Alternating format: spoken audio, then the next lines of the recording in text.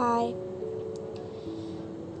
this is your friend Radio Rebel, and today's a quite sad topic because today I'm gonna talk what made me start a podcast, and it's not something happy. It's about how I lost my self confidence, and that's what led to me to start this podcast. So I just want to get started and not talk about it. So let's talk about how I started it. So we know that not all are perfect, not all are tall, not all are slim, but they are good in a particular field and they know it. Like maybe athletics, beauty, they have good brains, smart, etc. But have you seen someone who has no future? Someone who is neither smart nor pretty or anything else?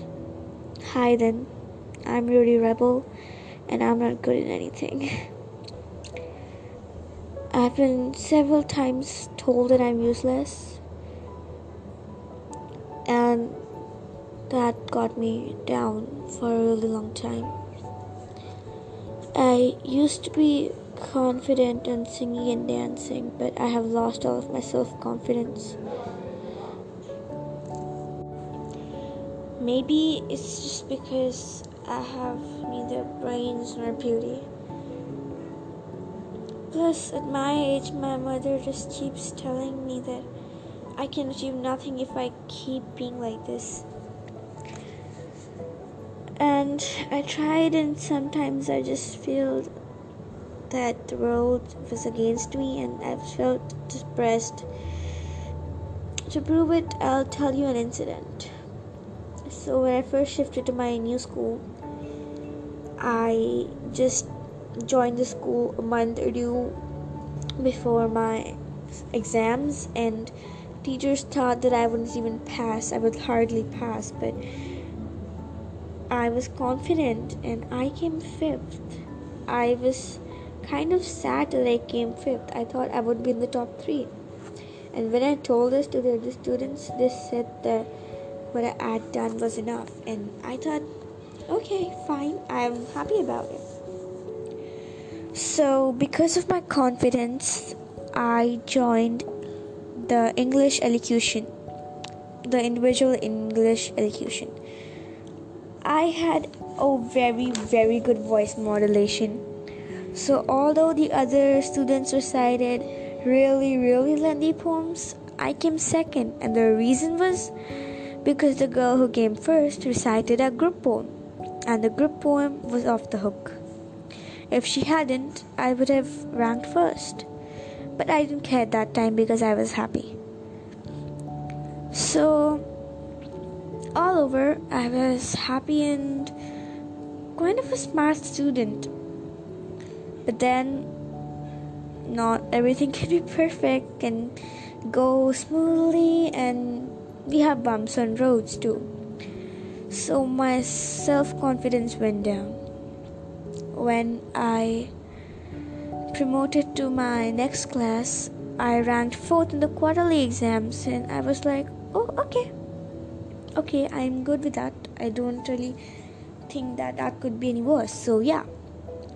But then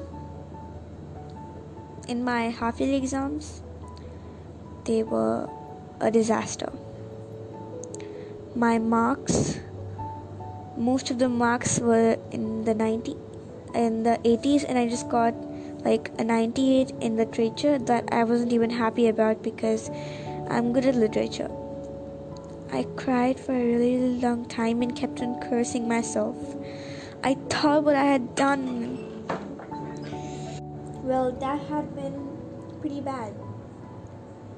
And I remained upset for a few weeks, and then when I finally got over it, I participated in the individual elocution again. And this time I knew that I would rank first because all of my competitors were, well, let's just say not so confident. So I just knew. So when the time came, we had the rehearsal. So when I recited my poem, every teacher said that it was chances that I would win easily. So that built up my confidence even more. But I was never overconfident because I knew if I was, I would end up pretty bad. So when the time came, I went on the stage and I recited the poem beautifully. Everyone was looking at me and clapping whenever I stopped. Then, just before 2 to 3 paragraphs were left, I froze. I legit froze and it was silence. I was feeling and seeing everything was a blur. I couldn't hear anything except teachers shouting, "Please say something, say something." Then I politely said thank you and got off the stage. I went to the green room and burst into tears. Since when did I have stage fright? I was upset and cried the whole week. Then, what happened was, I never cried in front of my mother, and when I did, I felt ashamed and just came back into my room and locked myself. I never cried because I knew if I would, my mom would say that I'm an emotional fool. Seriously, I thought sometimes, Mom, I can't control crying. I got used to it, and I would never burst into tears. What happened actually was that even if I was hurt, my eyes filled with tears and they would just run down my cheek. I even smiled and talked casually.